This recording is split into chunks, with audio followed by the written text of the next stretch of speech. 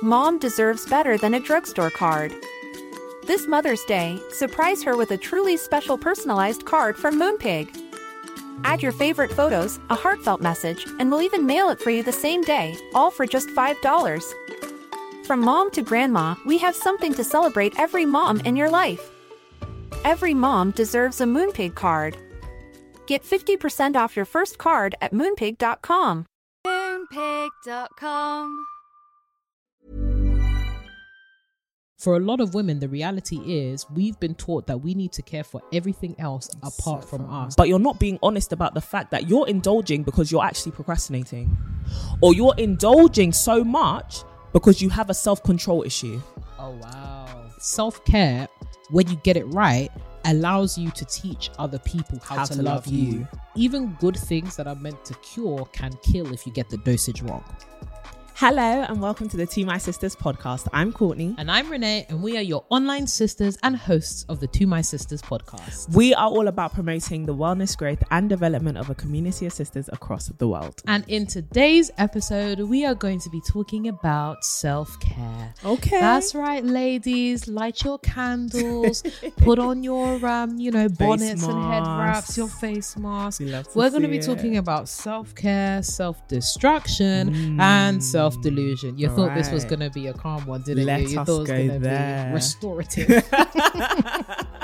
Well, of course, we're trying to restore you ladies, but we need to pick up on a couple of interesting trends and interesting conversations in the self-care space right now. So I'm really excited for this particular episode. But before we get into it, we got something else to get into. I know, that's right. That's a what? Wow, I feel like one of those TikTok kids. So young, so youthful. So youthful. So Gen Z. Although I was very distressed when my sisters pointed out that we are actually part of Gen Z. Yeah. Did you not know this? I thought I was a millennial. We are Gen Z, babe. 97, baby. Just at the beginning. I was happy to be literally just at the beginning. The forefront. Yeah, there we go. Forerunners. You know what? I think that's what's going to help me to overcome. That's a great coping mechanism. But before we get into it, we have a ding, ding, ding dilemma. What would you do if one day you did that ding, ding, ding and I didn't say dilemma? I just watched you. Have you ever heard? You know that P. Diddy meme of him looking at like a contestant for a show? Yeah. That's your cue. I'd be like, there's your cue. Cut! Awesome. Hey, sisters. Hey, sis. Thank you so much for an amazing podcast, which brings me joy, wisdom, and light. Oh, nice. I love that. That's our aim. So me and my best friend for life have been best friends for the last 15 years. Wow. But my best friend is the most unreliable person on the Yay. Not on the planet. She said, search the earth. You will not find one more unreliable. Oh my gosh, where are we? Yes. But my best friend is the most unreliable person on the planet. She's missed many of my birthdays. Oh. She is very much disoriented. Is she okay? It's been 15 years, child. She's tired. She's tired. She's very much disoriented and flaky in her own important life events and for other significant people in her life. Okay. So I've tried to lower my expectations of her, like preparing myself for her to not show up or waiting for her to arrange things. And though that has made some mild improvements to the situation, I still feel like we are very much on the same cycle. I have been unsure of my decision to cut ties as her flakiness has been distressing me for years. She says she wants to be my future maid of honor and godmom to my unborn child. In my head, I'm thinking, if you can't show up for me, high chance you won't show up for them roles either. Yeah. Honey. Honey. Exclamation mark. I trust your advice will be super helpful. I hope you see this dilemma as I just don't know what to do for the best. P.S. Congratulations on the book deal. Get it. Yeah, I know that's Champagne right. emoji. Oh, it's like when they're reading things to you, the automatic voice is reading things to you. Fire emoji. Fire emoji. Fire. Firstly, this is very sad. Isn't it? This is very sad. I question though you have called her your BFFL, is that truly the role she occupies in your life right now? Because it's easy to just fall into, that's my best friend for life, probably because of time or, the transitions that you've seen in each other's lives. Maybe you've evolved from secondary school, university, having like big milestones. And now it's like, you're mainly my friend out of history rather than present practice and how you behave right now. I would first question that. Secondly, if this is an issue you've had for a long time, why have you let it fester for so long? Because now it's sounding like, personally, for me to jump from best friends for life, like I consider that like what me and Renee have, right? To jump from there to I'm going to cut you off is a big jump. Like that's more than just, I don't want you to talk to me anymore. I'm losing a huge part of my life and it's actually going to heartbreak will ensue, basically. That I personally think that's the conclusion. You never come to a decision like that lightly. So my question would then be, how did you get here? I feel like it's more than just you don't show up, but also unhad conversations or conversations that have not been had enough about how much her presence actually means to you. Because I think sometimes we assume because people bear these titles in our life, best friend, sister, boyfriend, whatever it may be, that they understand what that truly means and what the expectations are that come with that title. But those expectations continually need to be expressed. You may be doing a lot of self-regulating, and you've described it in the dilemma, right? I have these unexpressed expectations which are not being met. So instead of continuing or even mentioning my disappointment, I'm just going to self-regulate by minimizing my expectations and making and lessening them. So the question is, do you want her to be your friend or not? Because if you want her to be your friend and continue being a friend, you have to express these expectations. And I would like to think that when you have a sister and when you have a best friend, they are worth having that conversation with multiple times, right? Now, I'm not saying beat a dead horse and keep expressing yourself, but obviously you want to notice change and you want to give enough time for that change and that evolution to happen. But my big thing would be express. Your presence means a lot to me. When you don't show up to the things that actually matter to me, what you're telling me is, or what I'm feeling is, I'm unimportant, or this doesn't mean enough to you to change, or you don't respect my time, or whatever it may be. This is how I feel. And I need you to be upset that I feel that way and that you have made me feel that way. Yeah. My hope would be, because she is your friend and because she also has that relationship with you, that she would actually be grieved enough to change. If you haven't expressed this disappointment to her, but you sent us this dilemma, you haven't really got grounds right now to end your friendship because there hasn't been extended grace. You may be thinking, but it's been time. I've given it time for her to change. She may not have known that she needed to change, right?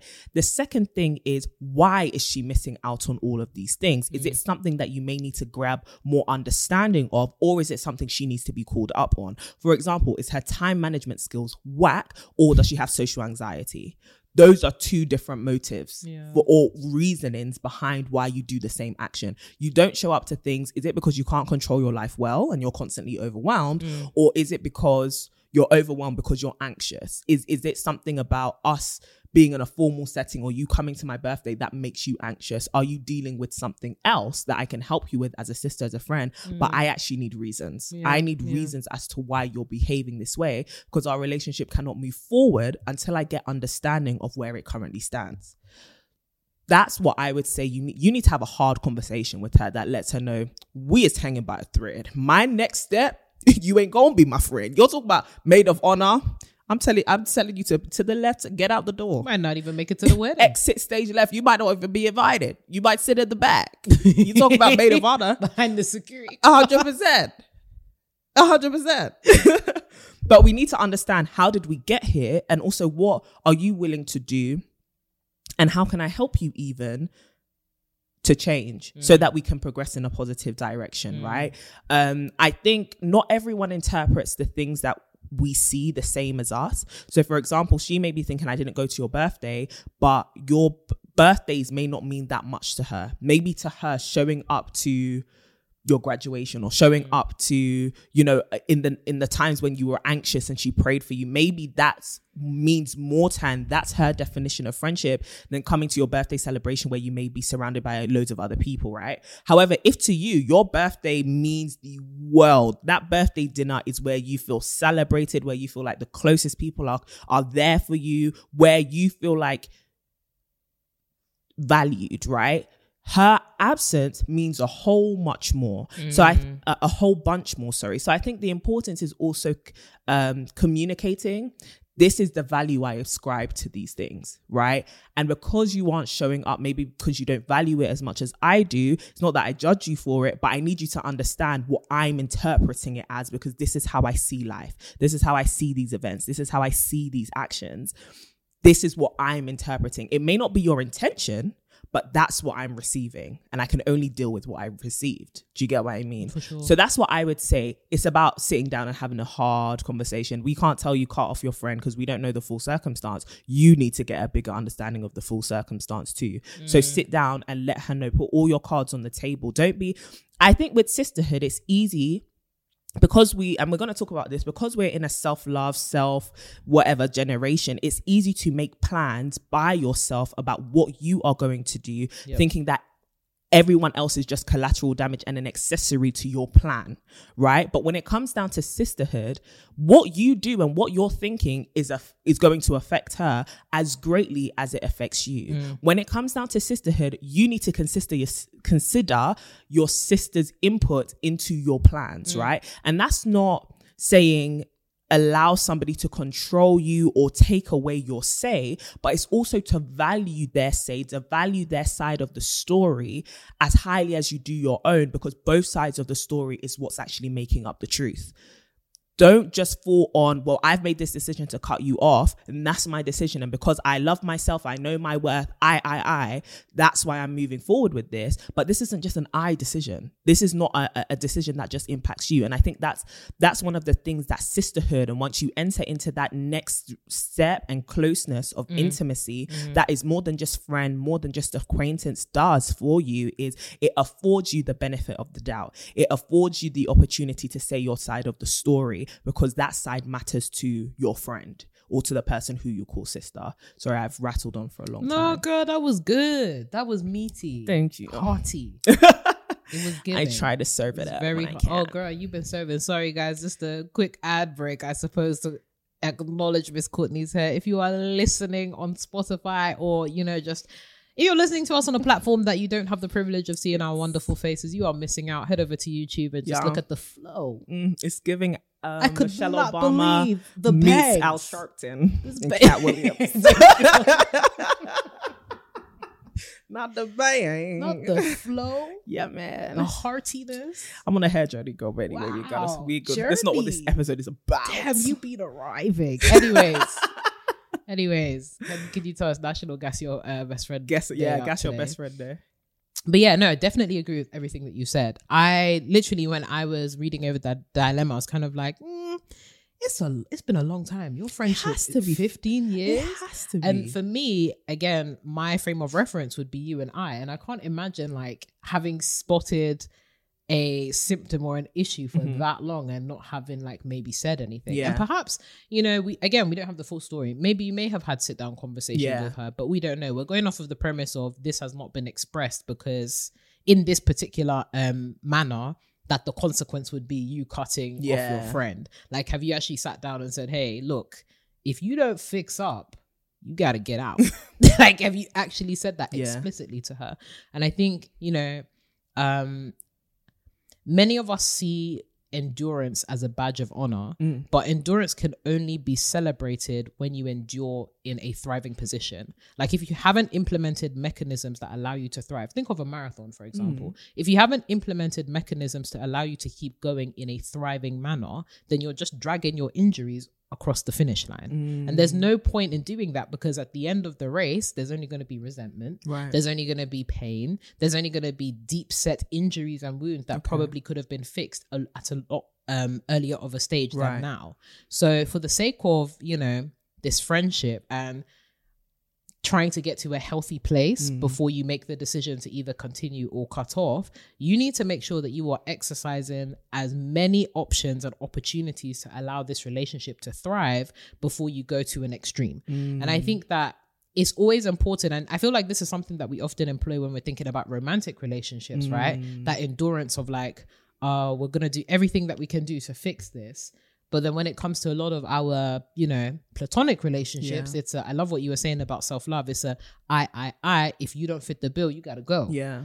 And relationships of all kind do not fit. They just don't operate like that. Nope. So I think extending, as you said, extending that grace, having those conversations, the hard conversations where you actually say, look, girl, you've been unreliable. Right. You've been unreliable. And I think also opening up the floor, as you were saying, to explore the reasons why she might have been unreliable, as well as understanding how you may have also enabled that unreliability. Because I do think that there is something to be said about, you know, obviously you've been trying a little bit, as you said, to fix things by, you know, allowing her to plan things a little bit more, or, you know, stepping back. But have you explicitly said to her, I would like you to do these things because I feel like this is an issue that we need to work on, or an area that we need to work on? Spot on. Or have you been kind of like been on the sidelines like, let me test her and see? Yes. Because a lot of us do that, right? We're like, I've been giving so much, I'm just going to test that person and withdraw without expressing. Because for all you know, that person might not actually know.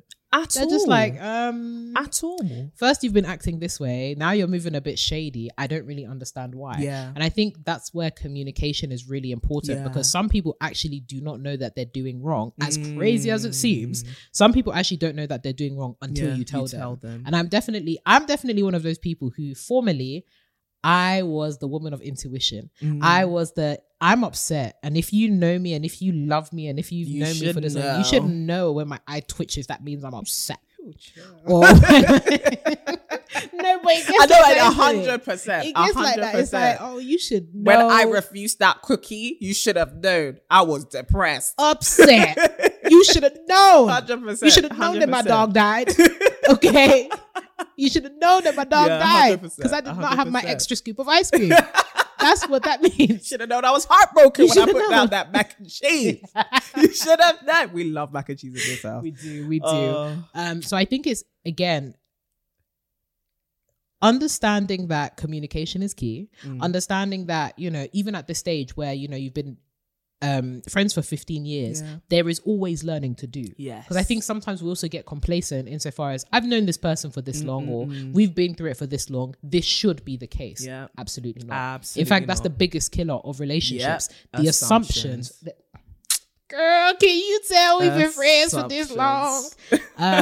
But no, making assumptions about people at any stage of, and this is not to say that you should always, have to people stay guessing. Oh my gosh, you know, I can't predict how this person is going to behave.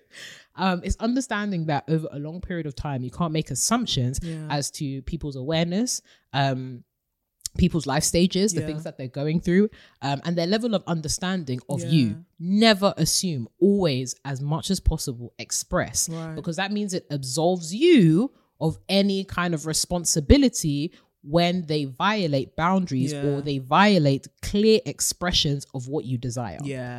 Make absolutely no mistake. You can't be absolved if you have not expressed. So I think get into the habit of expressing, have a sit down. It might be one of those ones where, you know, you have to, sis, at 3 p.m. on Friday, I need you to sit down because we're going to talk about some We've got to talk. Do you know what I mean? Bring in reinforcements. It might be one of those. And also, you know, flagging those kind of behaviors. It's really awkward to flag behaviors to people. It's really uncomfortable. And especially if you doubt that they have the emotional maturity to be able to deal with it. Precisely. But for the benefit of both of you, I think the next step is, it's not cutting off the sister. It's sitting down with the sister and saying, look, we got a problem and we got to fix it. I love that. It's so true. Because when it comes down, I love what you were saying about like the whole marathon thing, because two things came to mind. Firstly, you've got to have check-in points. Like what you were saying about the whole, you're running.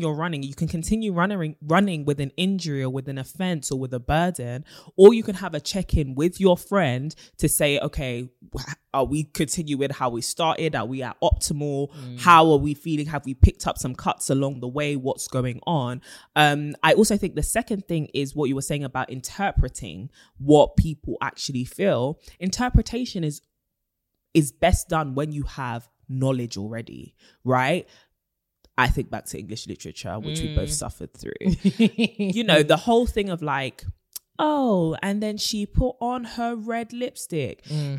That means nothing unless you have the knowledge already that red is associated with danger. You need to have a knowledge before you can make any kind of interpretation from a different situation. And if we assume that people should know us simply because they've known us for a long time, but you are evolving. The person you are today is not the same person you were yesterday, because outside of your friendship, you're impacted by so many different factors, right? You have other friends, you watch TV shows, you are listening to this amazing podcast that is telling you should glow and grow, and now you've decided I'm glowing and growing, and your friend may not be there every step of your evolution, and they may not be there for everything that is informing your evolution. And so if you don't, give them a frame of reference that says, this is how I've changed, this is what my expectations are, I've been exposed to new knowledge, or I've been through XYZ, this is who I am now, they're not going to know, right? They're going to be basing their actions towards you based off of the old you. And you may be thinking, well, they should be able to perceive the change. But again, interpretation is based off of knowledge, right? If I give you knowledge, then I arm you with the ability to actually work with me, because you know me, you know how I'm flowing, right? A lot of us want this to be a guessing game as a proof of, well, how close are you really to me? How well do you really know me? How much has destiny really brought us together? It's not about destiny anymore. It's actually about the work. We've been sisters for life since the womb. Okay. All right. Love to see it. Great. Great stuff.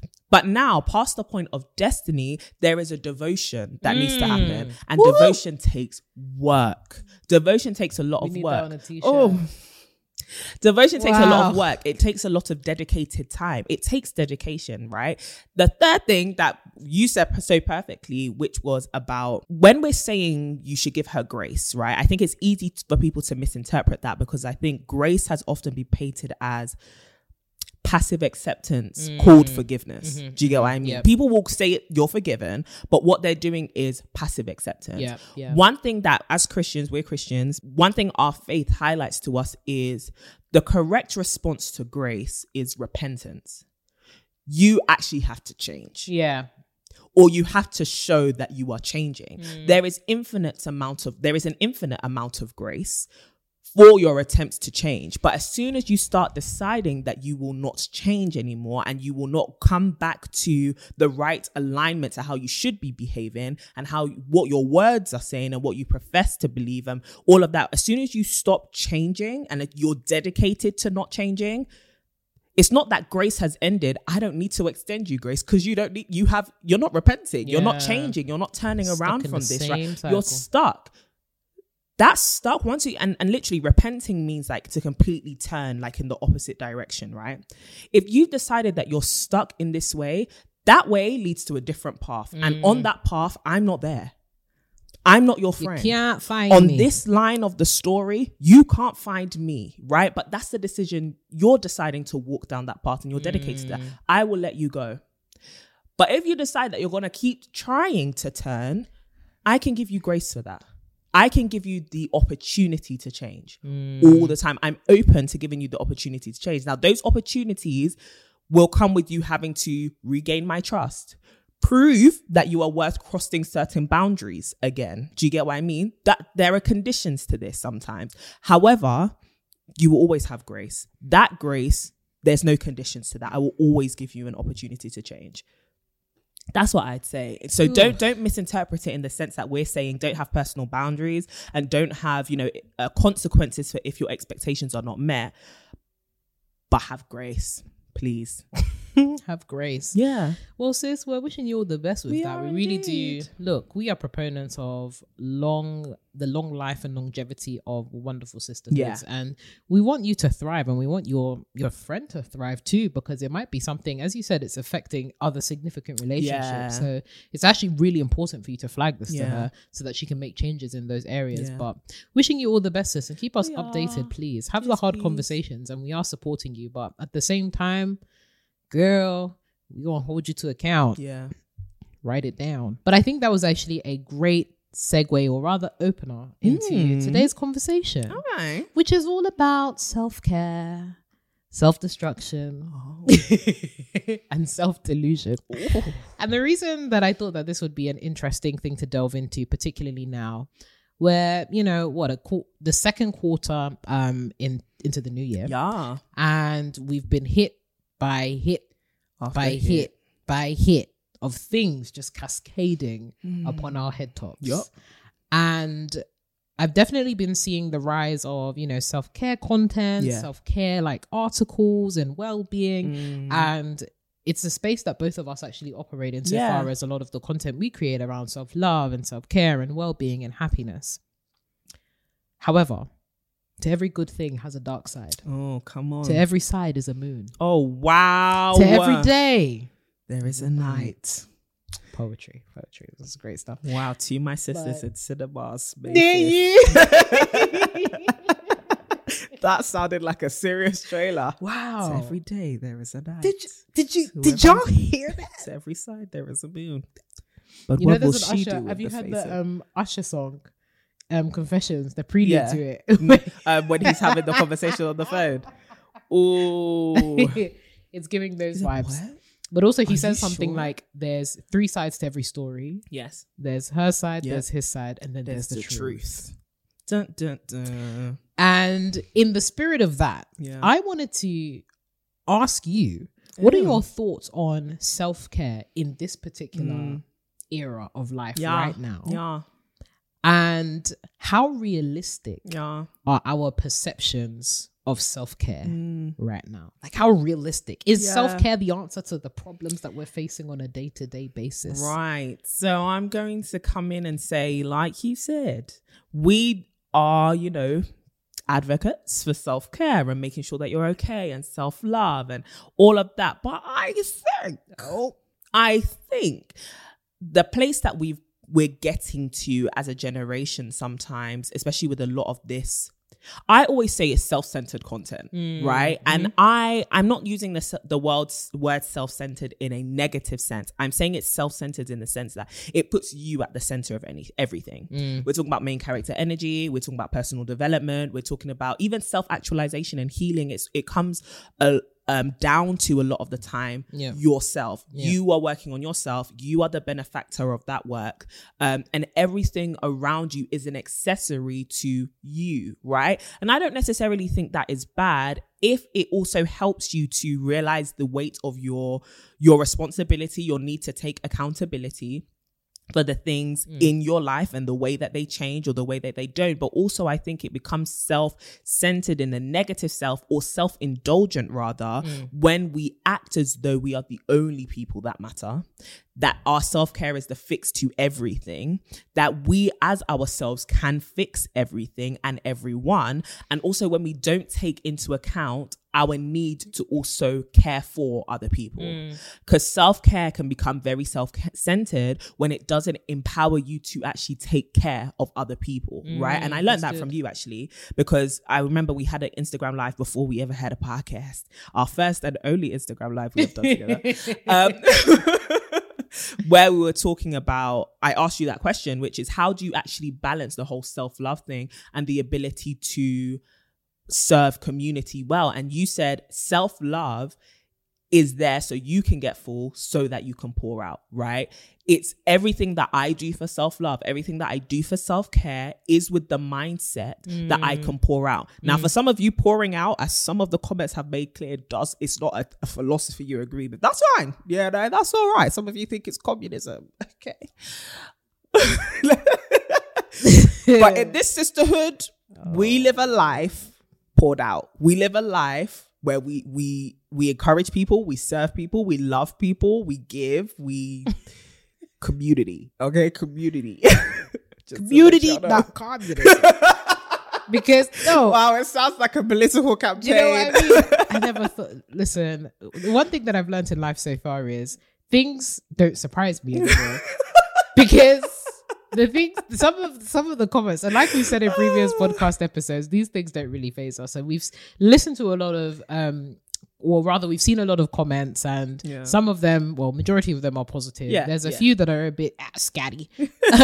Look.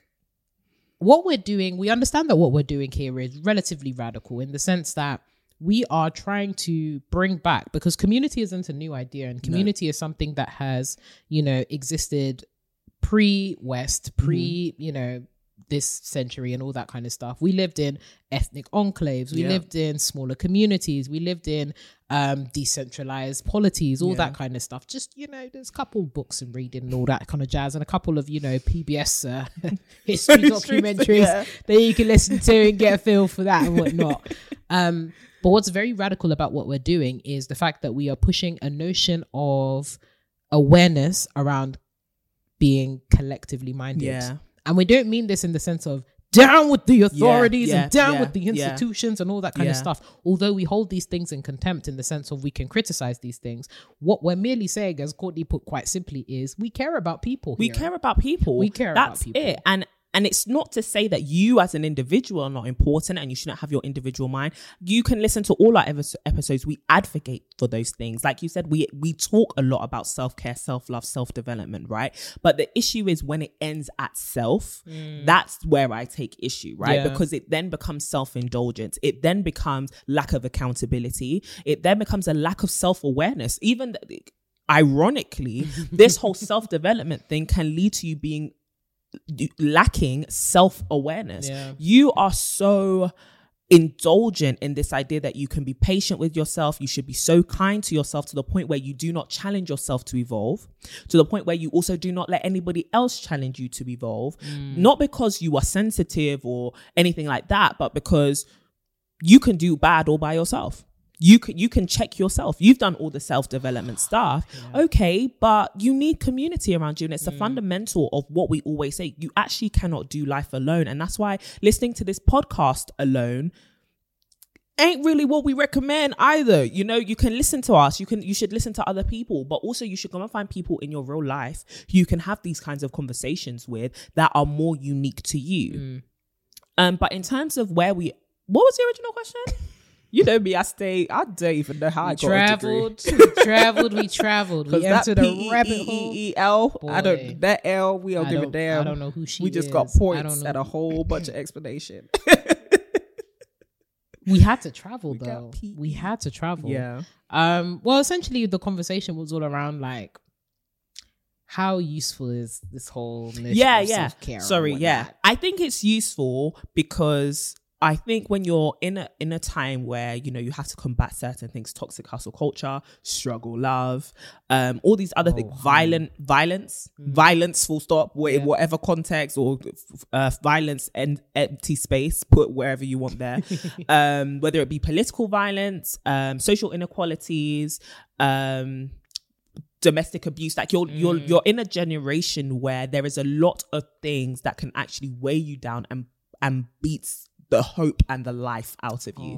Do you get what I mean? And so I think encouraging people to be their own, to find their own encouragement from within, and also to afford themselves the tenderness and the care and the love that society often can deny them is not a bad thing. I actually think it's very important. Where I'm saying it goes badly is when you get to a point, and I don't think you can self-love yourself too much, but I do think it can start to fuel arrogance. It can start to fuel individualism. It can start to fuel a mindset that says everything else is a threat and only I can preserve and only I can build what it is that I am building, whether it be your career, your business, your home, your life. It's I can do everything by myself because I am enough, right? And there are two ways to see that. I am enough as in I am worthy of everything that I have, and I am enough as in I don't need anything else outside of me. I disagree with the latter.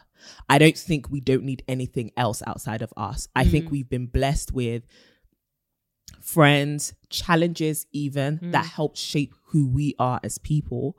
And the self-love movement, or this, can easily become self-indulgence when we do not allow ourselves to be challenged. We do not allow ourselves to see beauty in those challenges. And also, we don't allow ourselves to be corrected or to identify that there are things wrong with us. And that's not to say to become self-critical, but it is to say that self-love is not blind acceptance of yourself, or, you know, a passivity to your need to change. It really comes, it's like a not a double-edged sword. It's a coin with two faces, right? You can't have one without the other. The full story is self-love and self-development, or self-care, comes also with the fact that I need to identify the parts of me that are a danger to myself as well. I need to identify the parts of me that are not helpful. Yeah. But also I need to encourage myself in the parts of me that are. I need to also take care of myself in a world that doesn't take care of me. But the way that I can identify the things that are wrong, or the things that are dangerous, or the things that need to be worked on is by surrounding myself with other people. Yeah. Because I have to accept that on my own, I cannot fix this. Whether that is a dependence on knowledge, a dependence on network, or an invitation to friends, sisters, and people that says, help me, right? Self-care, for me, a huge part of it is saying, help me. Inviting people in to realize that me saying all these affirmations, I am enough, I am worthy, I am beautiful, I am XYZ, doesn't change the fact that there are some situations in my life and consequences of what I do which prove to me I am none of those things because I've messed up. If we're going to keep it a buck, right? If you're going to put yourself at the center of everything, what happens when you fail? If you are the source of everything, what happens when you do wrong? His teeth are tight. It's very tight. And that's my gripe a lot of the times with this self-centered era. Do you get what I mean? Like, you can heal yourself, you can work on yourself enough to get perfect. My personal belief is you have to give yourself room to fail, because nobody is perfect, including you. Yeah. So if you fail yourself, if you fail other people, if the thing that you do fails, where are you gonna go? If you are the source of everything. And we can tell ourselves, well, that's when the self-development comes in. But even the self-development can't happen in isolation. Because you failed because you didn't know. So who's going to provide you with the knowledge? Someone else. Something else. Not you. Not you. You know? And so I think embracing self-care and comes with a level of humility to it that says, don't indulge and don't become delusional, right? You need other people around you. Yeah. Still, you also need to be able to have hard conversations with yourself. There needs to be a level of personal responsibility and accountability. And you need to realize that not everything is about you. The point that I was making before we talked about the communism thing was, in terms of living a life poured out, I think we become self-indulgent when we do all of this pouring into ourselves. What for? Yeah, there's no purpose or direction to the... And, you know, sometimes it doesn't necessarily mean that... I think it's important to make the distinction between, like, actually resting and self-care. Because I do think that in terms of, like, indulgence and stuff, sometimes it's nice to indulge in yourself. Oh, 100%. But if you're doing it all the time... That's where the issue is. Consistently, all the time, consistently, to what end? Yeah.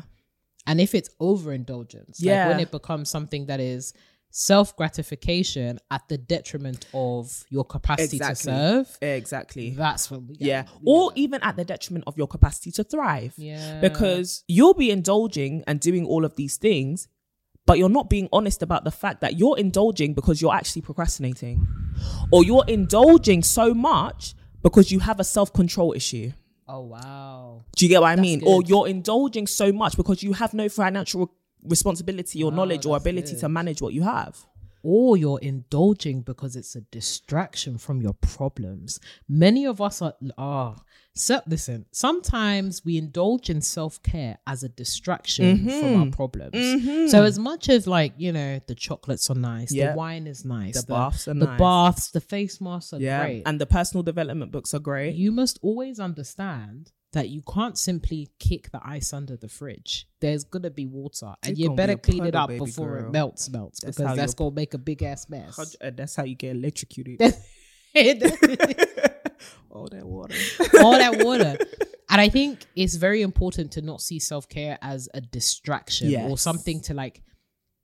I think many of us are in danger of seeing self-care as an escapism from life. Yeah. And I hear it. I actually understand it, because life is depressing. Very much. It is, like, if you are to look at it through the lens of what the world is giving out right now, the world is giving depressing. But it still needs to be faced. It still needs to be faced. And if your if your self-care is powering distraction as opposed to powering resolution, you are not going to feel as though you've been rejuvenated. You're going to resent the fact that you have to return to real life. And then you're going to run away even more by more self-care things. Do you know what I mean? Like, it's a horrible cycle. And another thing that people can do in the name of self-care is you're fueling an addiction continually in the name of self-gratification, self-care, giving myself what I need, self-love, escapism. You're addicted, right? And if we don't get to the roots of these issues, but we call them these things which are actually important, it's my self-love, it's my self-care, what we allow ourselves to do is we allow our motives to go unchecked, both by us and by other people, right? Self-love can have you crossing your own standards if it goes unchecked and you fall into that self-indulgence, right? Yeah. No, I love that. I certainly love that. And what I actually want to do with this next piece is to go on to the flip side of the conversation. Yes. What are the negatives of not embracing forms of self-care? Because I think there's something to be said about, the overindulgence. Yeah. But then on the flip side, many of us are overindulging in the sense of we want to be the hard-nosed hustle culture proponent. Right. We want to be, and especially as women, many of us are coming from backgrounds whereby we've been taught to care for everything else and everybody else except for ourselves. We've been taught to wage war on behalf of other people. We've been taught to cultivate all of our nurture capacity and nurture building for other people, whether it be our unborn child that we may or may not have or even desire, but society tells us we have to prepare ourselves to be a mother. It may be our partner who we may or may not desire, but society has told us we need to be nurturing and caring for a partner. It may be a family, it may be whatever it is, but for a lot of women, the reality is we've been taught that we need to care for everything else apart from us, to the point where even when we are trying to disestablish these thoughts in our minds, we still can't commit to caring for ourselves. So how do we navigate that reality? Like, why is it important for women, especially women like us, to actually have time to take care of ourselves? Firstly, burnout. And not just burnout from work, but burn out, full stop. Like, you are down and out. You are out finished. The game. You are burnt to a crisp.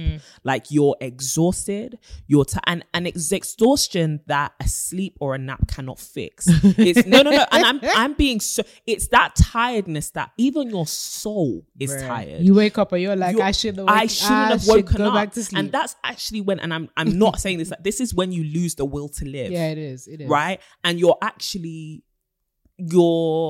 You're going off of routine. Going through the motions. You're going through the motions. You're going off of, well, people have placed a demand on me. I don't want to let them down, but you've let you down, right? You let you down with every choice that you're making from this point onwards, right? And everybody else's joy becomes your consolation prize. Well, at least my kids are happy. At least my partner is happy. At least my parents are happy. Honey. But are you happy? That's the prize we're striving for, right? Are you fulfilled? Are you in purpose? Are you walking according to the vision that you have for yourself? Are you getting closer to what you need? How are you, right? And a lot of us aren't allowed the privilege of even thinking about ourselves because of all the things that you have described. So I think the first thing is avoiding that burnout. And burnout really does suck the life out of you. It sucks the hope out of you. It takes away your vibrance. And I think self-care is where you get that replenishment. It's when you get that place of, okay, I've given. Or even if you haven't given, life has sucked the life out of me. Situation, my job, the economy, the politics of it all, my social standing, the fact that I stand at this intersection of multiple identities that the world does not like, that systems are rigged against. That's exhausting. Do you get what I mean? Self-care is when I go into my own arsenal and I equip myself and I get replenished and I remind myself that all of that stuff is a lie. All of that stuff is broken, right? I need to be okay. That's where I go to find my okay. That's where I go to find my peace. And a lot of us, because we don't have those places, right? We go to other things searching for them. Yeah. And that's the danger of not having self-love and self-care, is you go and look for care and love in other places. And sometimes that search takes you down some very bad and crooked alleys called relationships, called friendships, called eating disorders, called addictions, called pornography, called all these things, because you weren't looking inward. You weren't cultivating them inwardly, right? And cultivating it inwardly takes time. It really does take time, but it's a journey worth embarking on, I would say. But I really want to hear what you have to say, because I feel like I've talked way too much. No, I literally love everything that you were saying. I think you were bang on the money, spot on the buck. I'm coming.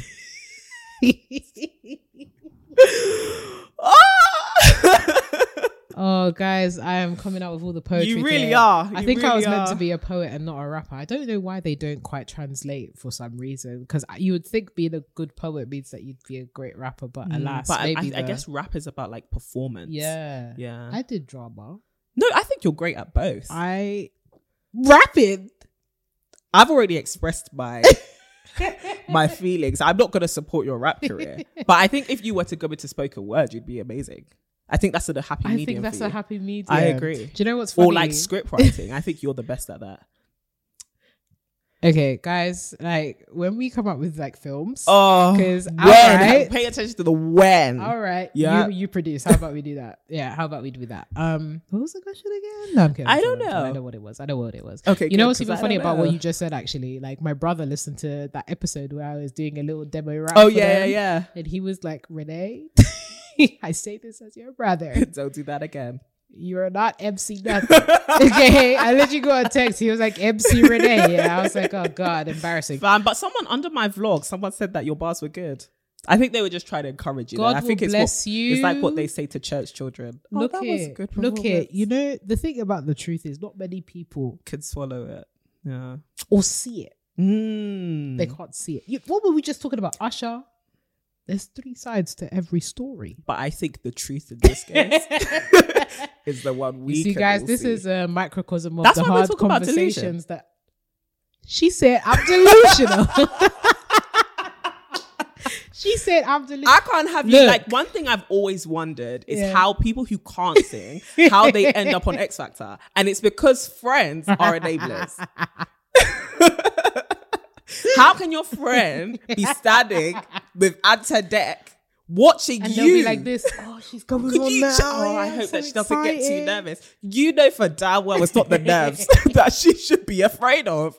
She can't sing, or he can't sing. No, but you know, sometimes, have you ever felt it? You know, when you love someone, everything they do is just spectacular. Never. But then the moment you fall out of love with them, or the moment then you can see it.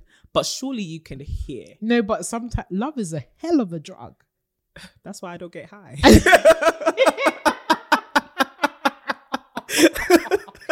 No, but you know, listen, sisters, you guys got a comment on this one. You know, when you're infatuated with somebody. Yeah. Like proper, like everything they do, you're like, oh my God. But this is a friend. And then after, yeah, but you can have that with friends too. I disagree. I can only have that with someone who is having good sex with me. I am screaming. I hear it. Honest to God. I hear it. Good downstairs. That's when you can get the delusions. That's when you can get me delusional. That's why they be talking about them soul ties and whatnot. It's not soul tie, it's delusions. Delusions of grandiose capacity. You do everything well. That man will slip and fall. He will show bum crack and everything. But if he hears it right, everything. Don't pay no bills. No, the smell one though. I don't care how good. First Bad of all, breath. If you smell, you. But you said love is a hell of a drug. Nah, man. That's when it penetrates. You can't. You cannot come within any penetrable. Oh, absolutely not. Absolutely not. Anyways, coming back to the self-love conversation, because don't kill me. But no, coming back to what you were saying about, you know, self-care and like the importance of like ensuring that you can create a place where you can have peace outside of everything else, not necessarily to escape, but more so, I think the word is fortification. It's like, how can I build myself up to be robust enough to not just face the life I'm leading now, but to build a life that I actually want to wake up and face? Because I think the problem with a lot of our attitudes towards self-care is I'm going to step aside so I can drink up and fill up my well and then, you know, just carry on existing. Whereas I think self-care should be a transformative space. It should be a place where, and this is not to put pressure insofar as you have to be reading all of these self-development books and you have to be constantly doing work in the place of self-care. Self-care can be restorative and rejuvenating as well. And it's fine. Again, face mask. I love a good face mask and I love a good, you know, glass of rosé, watching Netflix with my friends and stuff like that. Self-care really does need to be a space that can allow you to transform through whatever avenue you choose in that space to allow you to transform your life and transform other people's lives. So I think, especially as women, like, it just frustrates me so much that we are taught to be last all the time. And I think self-care is an opportunity for you to unlearn that and teach yourself to put yourself first. And this is not for you to like glorify yourself, but this is to understand that in order for you to learn to love people effectively, you must learn to love the first thing you've been given, which is you. Yes. Oh, that's very good. We think that we're given our gifts or our talents. We think that we're given, you know, other people. We think that we're given lots of external stuff. But the first thing that you enter this world with is yourself. You look in the mirror, it's you. The thing you can't get rid of is you. And whether you like it or not, if you go to sleep, you're dreaming about yourself. You're looking out of your eyes. You know, you wake up, you have to look out of your eyes. In those silent moments, the one thing that you have to endure, the one thing that stays constant throughout your entire life is you.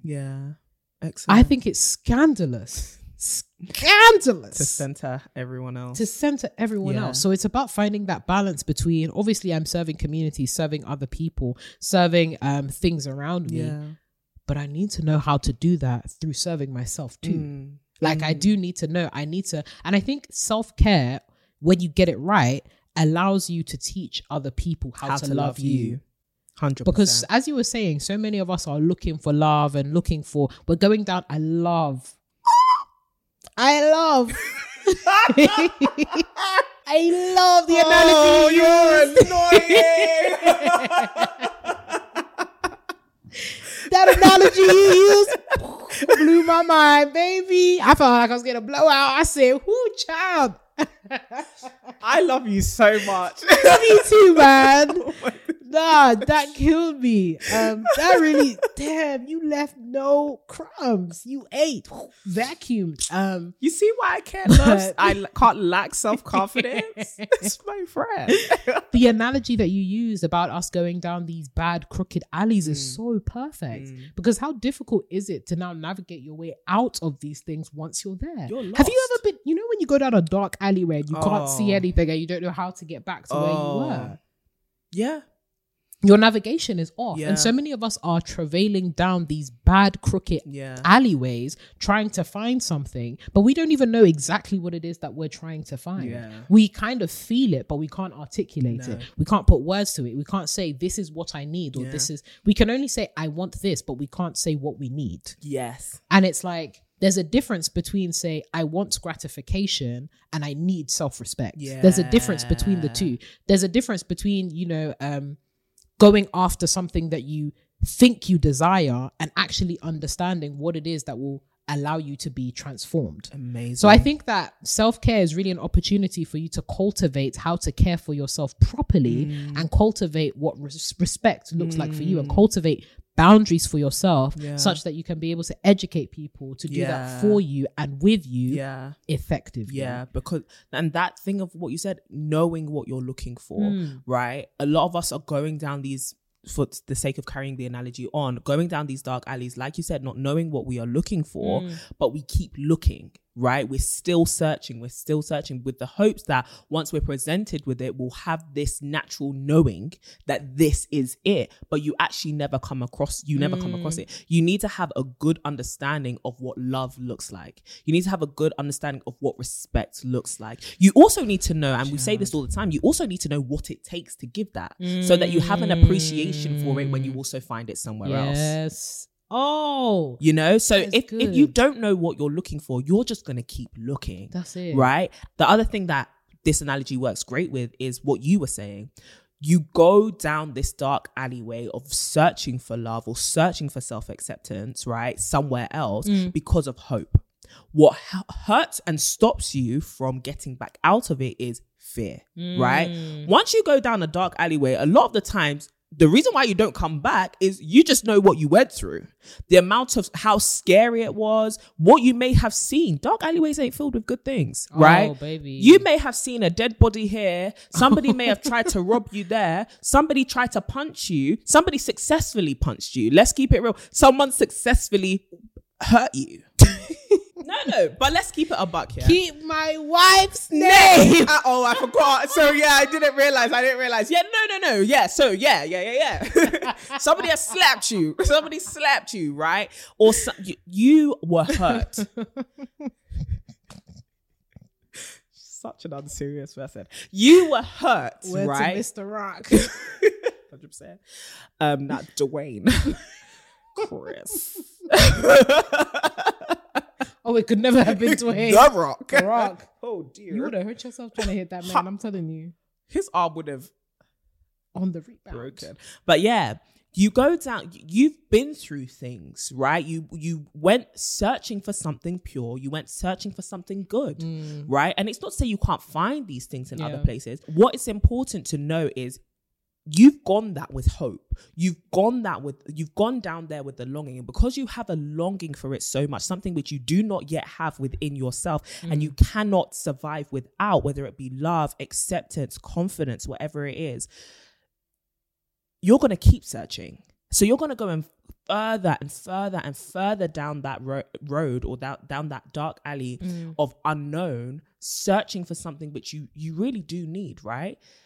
But what's going to stop you from getting out of something that is toxic, even though you're still searching for something in it, is knowing that you're too scared to actually come out because you know what happened on the way in, right? You know that if I get into another relationship, it's then going to be filled with a lot more vulnerability. And that last vulnerability I had, and the vulnerability I had in the last relationship was abused. So I'm going to just stay here because at least this is the abuse that I know. Not familiar violence. This is familiar to me, right? Fear will stop you from getting out of what you need because, or what you need to get out of, especially if you feel like I don't yet possess what I came in here to get, right? But you're never really going to find it anywhere else. You don't find self-love in anything else. You really don't. And self-love is actually really important. It's really important. It sets the standards and the parameters and it helps you know. And it's not to say that you're the cap, right? The way I love myself is the cap. No, other people can come into your life, and we've been blessed to have people who have come into our lives and seen us better than we've seen ourselves. You go and seen something in us that we couldn't see, right? There is a love that can surpass yours that enters into your life. For sure. However, if you don't have any understanding of what love is, you're going to mistake everything and anything for it.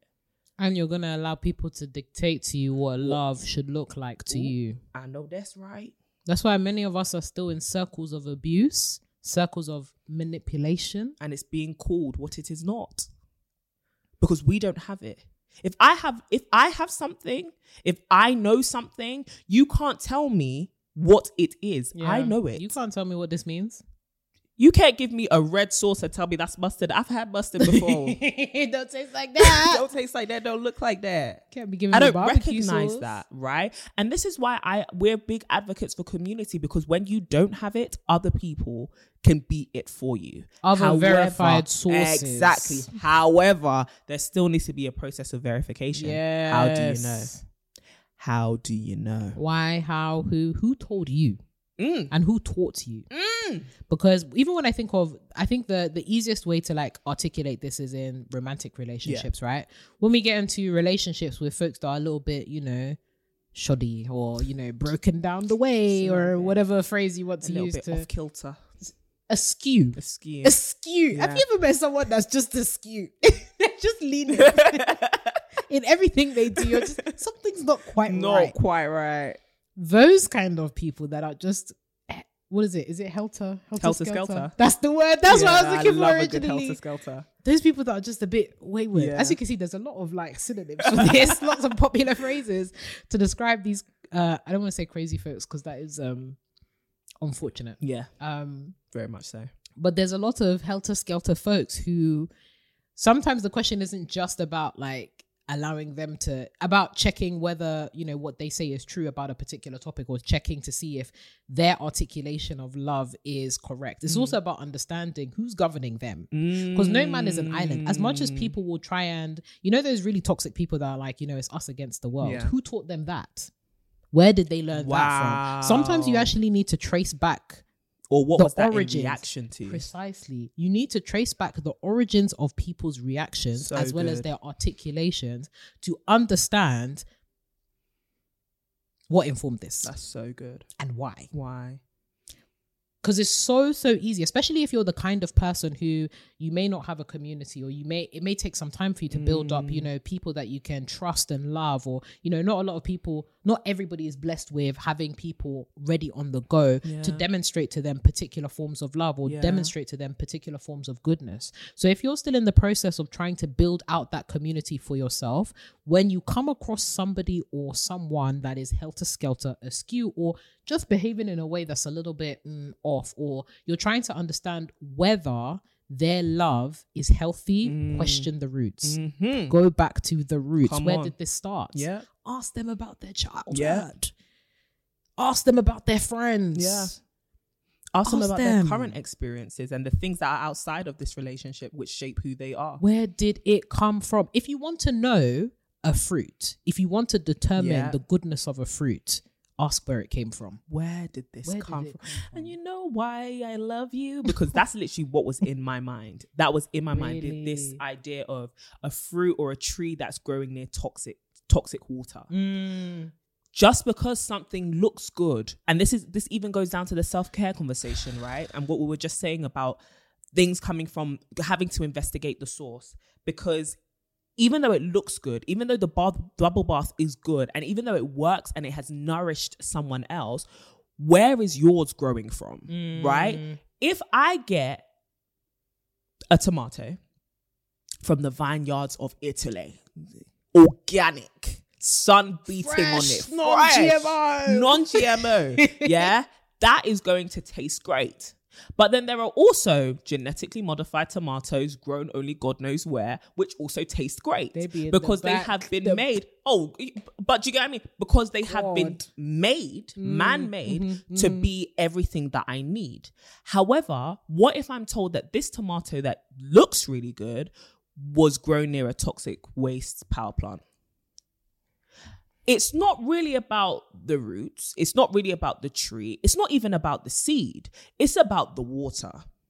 What nurtured this? What grew this? Because a lot of us have good seed and the seed still grows, but it was nurtured by something bad. That's so good. It was nurtured by the wrong environment. And you would think, but how can something grow if the nurturing has been toxic? Because there is still some life and some energy in toxic things. Wow. So that podcast that you're listening to, that those group of friends that you said, not this one, that group of friends that you have, They're nurturing the seeds from your childhood. They're nurturing the seeds of knowledge that you have from somewhere else. But if what they are giving you is both nurturing, but it is mixed with toxicity, it's still going to poison someone who eats it. Wow. Even though it looks good, even though it sounds good, and even though it makes it look like you are thriving because you've developed these walls, or you've developed this way of thinking which allows you to pacify what you've actually been through. It helps you to avoid going to therapy. It helps you to avoid getting any community and accountability around you and still be able to function. It's still going to poison somebody else, whoever consumes it. I'm going to take the bubble bath, right? But like we were saying, if that bubble bath is to help you cover up the fact that your exhaustion and your lack of mental peace is because you have not forgiven your mother, the bath don't mean nothing. Just because someone put on their Instagram post, you know, I don't know, going on this holiday to somewhere or buying this bag reminded me of the fact that, or helped me in some way. That's a good cure for them, but that was a cure for their specific sickness. If you don't know your sickness, there's no remedy. Bruh. You can experiment all you want. You're either going to cause more harm, you're going to lead yourself down a bad route, especially if the remedy looks at first like it's working. Yes. Oh, you know what I've loved about you, what you've said is you've literally like led into one of the final points that I wanted to make around the aesthetics or the imagery around self-care, right? Oh, and you know us women are plagued with it, sis. Plagued, we are troubled. You know, back in like old English times, even, back in the 1500s, you know, I'm thinking Wuthering Heights, 1800s, 1900s, back in the day. We are burdened, plagued with aesthetics, plagued with the curse of looks. Everything has to be about what it looks it's like. The aesthetic. The aesthetics. But I think you made such a beautiful point about things are not as they seem. And not every remedy you see is for your specific sickness. And I think the problem, look, I love a good self-care post or reel. I love creating them. In fact, I'm like, yes, it's giving, well-being. It's 100%. Giving happiness. It's giving rejuvenation. It's giving that woman energy. Yes. You know what I'm saying? However, sometimes, like most things in life, we need to be very critical about the dosage. Because even good things that are meant to cure can kill if you get the dosage wrong. There are some things that we are viewing and taking in and consuming on social media, in life in general. We can even be, you know, impacted by our friends who can say, this is what worked for me. What are your thoughts on some of the dangers around the control, copy, paste era of the self-care aesthetic generation? Control V. That's right. Bam. Paste. What are the dangers of seeing, consuming, engaging in self-care, you know, conversations both offline but mostly online, and trying to slap it on to some of the wounds that you've been dealing with in real life? So number one, a lot of self-care content, self-care things is driven by consumerism and capitalism. Let's start there. A bubble bath is not the solution to all your problems. It is not, no. It's not. Buying that dress is not gonna fix your self-esteem. Okay, let's keep it real. It won't bring your man back. It won't. I know you don't come here for abuse, but I'm trying. I'm trying with her. I'm trying to get her to keep, like, to relax a bit. She pulled me to the side. But this is how she is, guys. You know, this is how she is. I like to keep it raw. Keep it raw. You know, buying that makeup is not going to fix your insecurities, but it will be marketed to you as such, as the perfect remedy, so that people can get their sales, right? People can get their likes, whatever it may be. And there's a whole conversation that needs to be had about that. We've had many conversations about that. So that's one thing. Have a critical, just be critical of the motive behind certain things, particularly content and stuff like that. And it's not to say it shouldn't be enjoyed or consumed. It should just be taken with a pinch of salt, and it should also be taken, like you said, with the correct dosage that is in line with your mental health, your mental, like, your mental wellness. In terms of the aesthetic of things, I think it's because it's easy. It's easy to think this shower will fix things because it will for a temporary amount of time. I mean, it will help you sleep. It will probably help you fall asleep, but it's not going to change the fact that you're going to be awakened at 3 a.m. crying. Arise. Or in panic. You know, when your trauma arise, right? And so you then step on to the next thing, which looks like a quick fix, which is, okay, I'm going to take this pill. Then the next step is, well, today I'm going to need 2 of these pills. And then the next step is, well, let me go and pick up the bottle too, you know? And we think these things are unrealistic, but they really do snowball when we're looking for short-term fixes to a really big issue, right? And an issue that has a very long route. I think it's, when it comes to self-care, my biggest form of self-care for people is not these superficial things which happen quickly. It's the hard things which can be done quickly but take a long time to get to. The hard conversations, the therapy, the building healthy relationships, the letting go of bad relationships. It's the underneath stuff, the pampering, surface levels, the things that sometimes stuff, do not neatly fit on an Instagram grid. 100%. 100, and the things that won't make it onto an Instagram grid because they're ugly. No, because they are ugly. They are ugly. We were saying this today, right? Yesterday, we both felt very overwhelmed, right?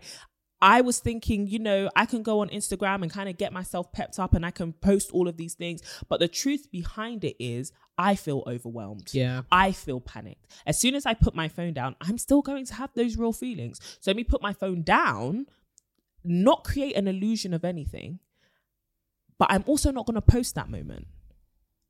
Right? As encouraging as it may be to other people, I don't want to be seen in that vulnerability. I want to have overcome before I speak of it. And I think that's perfectly fine. But I also think what's important is, have I overcome? Yeah. And the process that lays in between those two moments of feeling overwhelmed and then feeling like I'm actually on top of things. Being honest about that process being honest about it. You're not going to see that because that process can sometimes actually be hard to document, because that process for me looks like me staring out of my window and thinking, what the hell am I going to do with all of this? Do you remember in Twilight when Eddie left Belle's?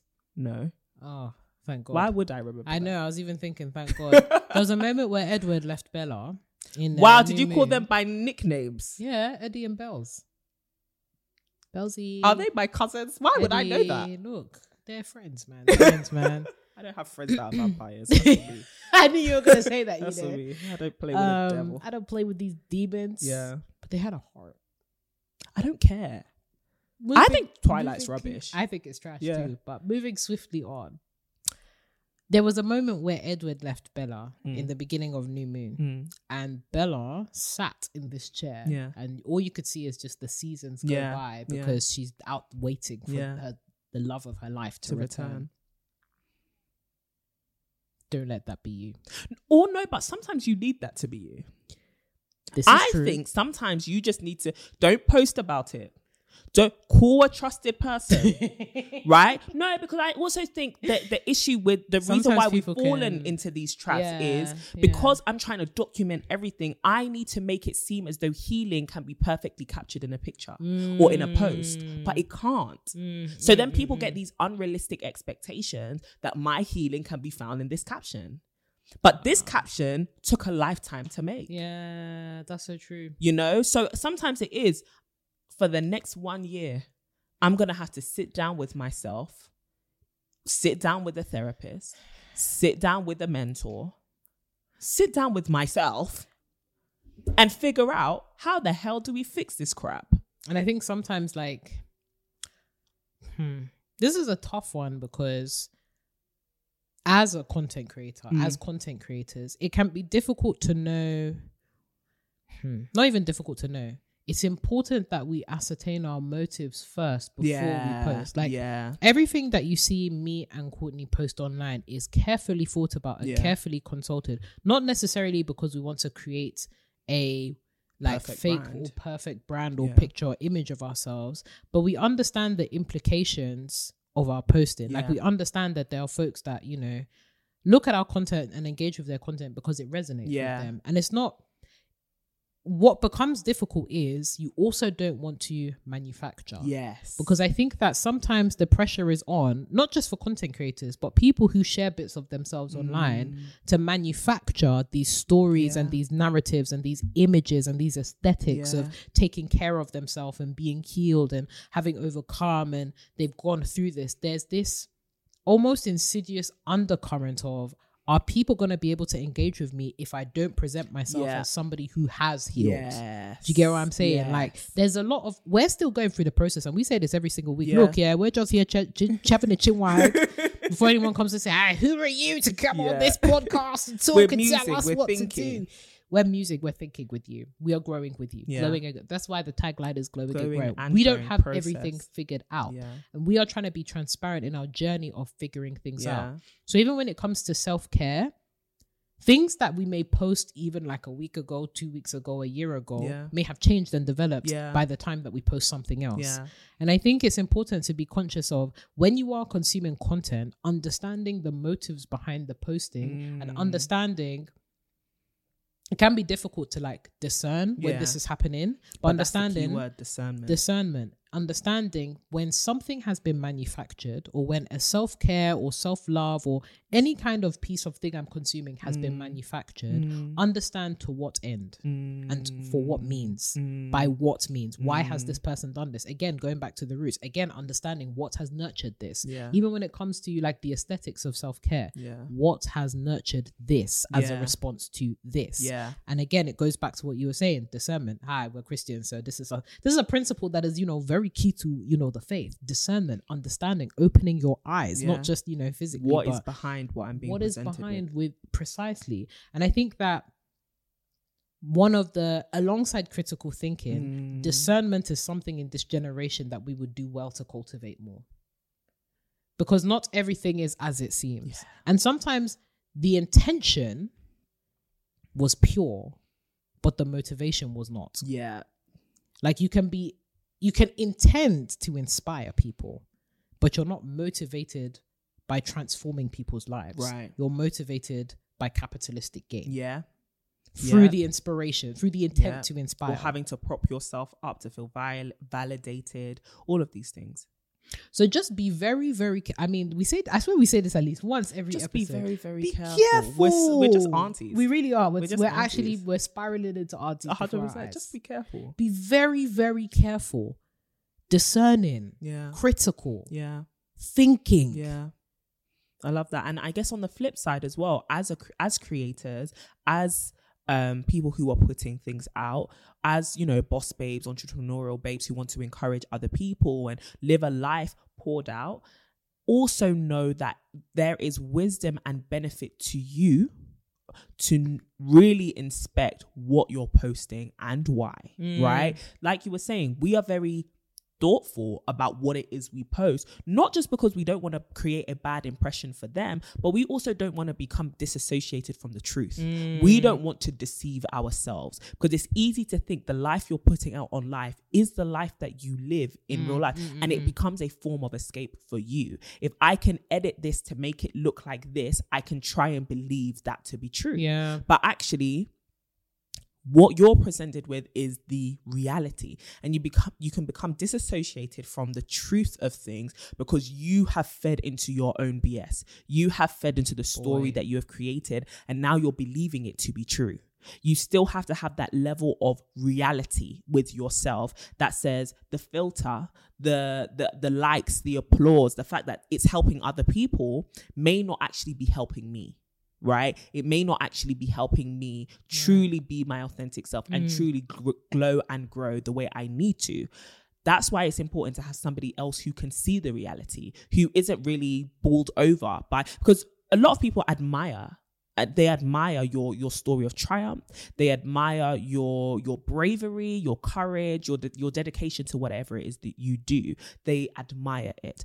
However, if you have people who are constantly applauding you, who do you have in your corner who is, like we were saying with the X Factor thing, as funny as it was, who is behind the curtain that can be like, I love you and I support you, but you can't fool me with all of that because I'm not a fan. I'm a friend. So get friends.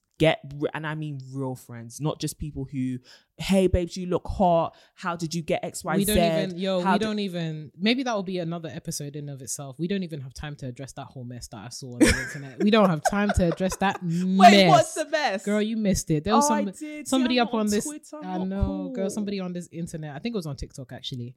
Shout out to my little sisters though. They keep me plugged in. Fair. It was their birthday as well. So shout out happy birthday to the girls. Twins. Shout out to the twins. Don't want to bay out your names before people come and look into your DMs. Do you know what I mean? It's like, oh my God, anyways. There was a whole mess online when a babe was out here talking about she wanted more friends that were baddies. We're gonna have to deconstruct that. I told you we don't have time for that mess. We gonna pick up that mess next week. But thank you for that, Courtney. And I think to close off You're saying it like it's an interview. Thank you. I'm feeling like Oprah. So to wrap things up a little, to put a bow on it, to just put a signature on it. Yeah.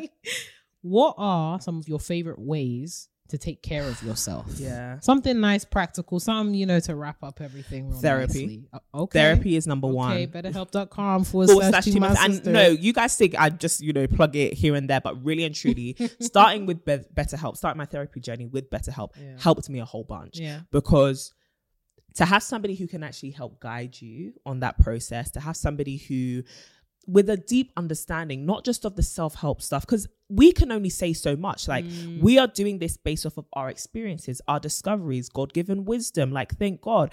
But also somebody who has studied this, somebody who can help you unpack this carefully, because it can be very reckless to start delving into your traumas, delving into your childhood pain, delving into your history, delving into your current feelings, unpacking it by yourself and not knowing how to put all this thing back together right. Going to somebody who knows how to help you achieve that optimal mental wellness and somebody who can help you process what you're going through.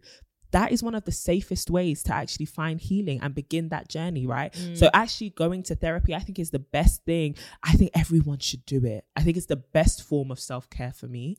The next thing would be community. Like, really and truly, you can't do life on your own. Find people who you can trust, and it could be friends, it could be mentors, it could be family members, it could be whoever.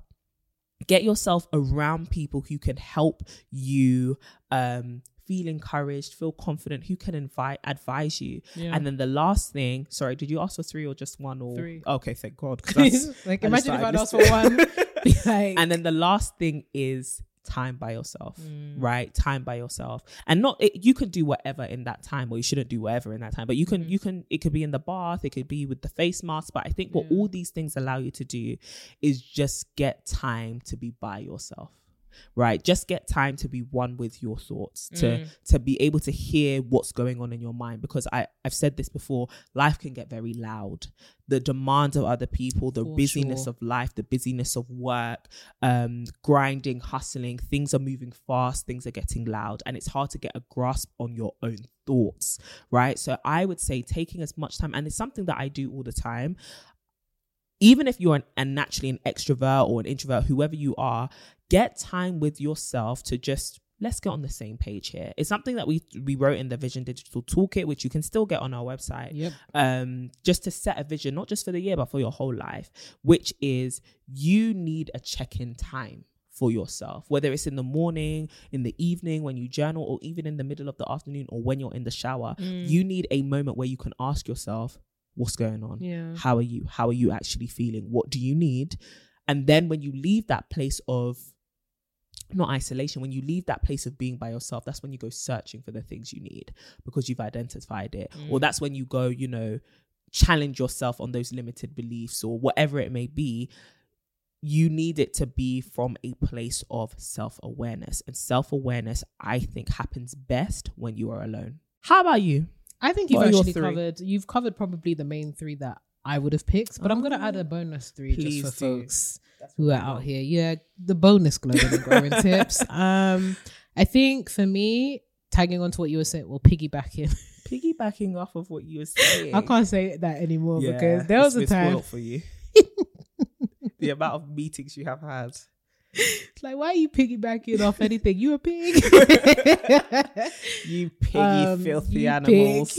pig. Yeah. But tagging along on the end of what you were saying around having time for yourself, I would definitely also recommend like going on very, very long walks. I know that not everybody is privileged enough to find time to do this, but genuinely going on a walk and like not listening to anything and just like being present with yourself is super, super important. And being in nature, it sounds so zen, but being present and being outdoors as well, because sometimes I think when we're by ourselves indoors, like we can feel very like restricted. Get some vitamin D if you're in a sunny country, if not supplement, all that kind of stuff. But go on a very, very long walk. In fact, I challenge you to go on at least one long walk of at minimum 30 minutes this week, and be in tune with yourself and be in tune with your emotions, how you're feeling, what you're thinking, because sometimes we don't give ourselves time to really process. We always process with something else. So we process with the guide, we process with the podcast, we process with the music, but do you really process with yourself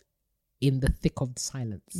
So go on a long walk and take some time by yourself. I like that. Similar to community, I would push it and say get mentorship, like get mentored by somebody or engage with somebody that has done life for longer than you have.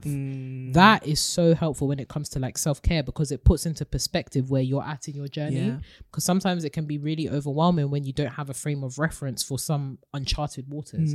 Having some kind of mentor or having somebody that's perhaps older than you or at a later stage than you puts a frame of reference in an uncharted territory. It might be speaking with your parent. It might be checking in with your parent. It might be checking in with an aunt. Or how about that? How about you overcome that childhood trauma and talk to your mama? Talk to your mom. Because there have definitely been some times where I've actually just like sat down with my own mother and like asked her really random questions about life. And getting her perspective not only has continued to humanize her for me, but also it's like, I actually have someone who's done this before and they're still around. That's a blessing. Ask. That is a real blessing. So I definitely say that. And then lastly, I would say, at least for me personally, get in tune with your faith. I think as somebody that is Christian, being able to turn to my faith in the times where I'm trying to take care of myself lifts the burden of me now having to take care of myself. Do you get what I'm saying? 100%. Like there's, at least for me, there is somebody out there that is bigger than myself who actually cares, like not even cares for me, loves me, like seriously loves me. And being able to draw from that water in order to fill myself up, I love that, is so pivotal. And especially with the whole like it's having truths with the whole faith thing, like it's having truths that are outside of your performance, that have nothing to do with your experience. They are just truths that you choose to believe, right? That's a great foundation to be standing on in terms of cultivating love and confidence and all of these things that we need. I love that. I love that. Lots of love in the room. Lots of love in the room, ladies. Big love. So we're sending love as we wrap up this very, very long episode. Yes, this is one of the longer ones we've done in a while. You know, I looked down at the time, I was like, yeah, what a treat. What a nugget. What a treat for the sisters in the world. What a nugget. But sisters, we hope that you enjoyed that episode, and we're sending you love, light and peace this week in particular. Show yourself some much needed love and affection this week. We know that the world is hard enough with you also being hard on yourself. So be soft to yourself this week. You really deserve it. Soft life. I'm such anyways, that's again another episode. But until then, you can until our next episode rather, you can stay plugged in with the sisterhood by following us on social media. You already know it is @ToMySisterhood on Twitter, on TikTok, and of course on Instagram. Stay plugged in, and if you really enjoyed this episode, and in fact if there's any particular episode that you really enjoyed, don't forget to share it with another sister. We are trying to build this sisterhood to be as big and as, I was gonna say round. Why not round? I was say round like big the as world. round. That's what I was thinking. Though globe. some would disagree. That's why I also thought that this might be incorrect, because there's flat earthers. Do you know what I mean? I can't say round like that. That's controversial. Because there's some folks out here that believe. Who knows? Anyways, the world is flat. It's true. That the world is flat. But please get more sisters plugged into the sisterhood. Share. We know that you guys have already been sharing, but share with someone new. Share with someone that doesn't know about TMS, whether it be online, whether it be in person, but share. And of course, you can follow us individually on our own journeys of glowing and growing. You can find Courtney on Instagram and all socials at CD Boateng. And of course, you can come and say hi to me at Renee Kapuku. We love to see it. And of course, sisters, we never want you to miss a beat, not just on the episodes, but also what we are doing in the sisterhood. So make sure that you are signed up to the mailing list via our website, tomysisters.com, because we share some really good tips on there, and I don't know what you're doing. It's also where you can submit your dilemmas as well, so definitely do that. As always, we hope that you are going to have an amazing week, and so sis, we bid you adieu, and we say keep glowing and growing. Ciao.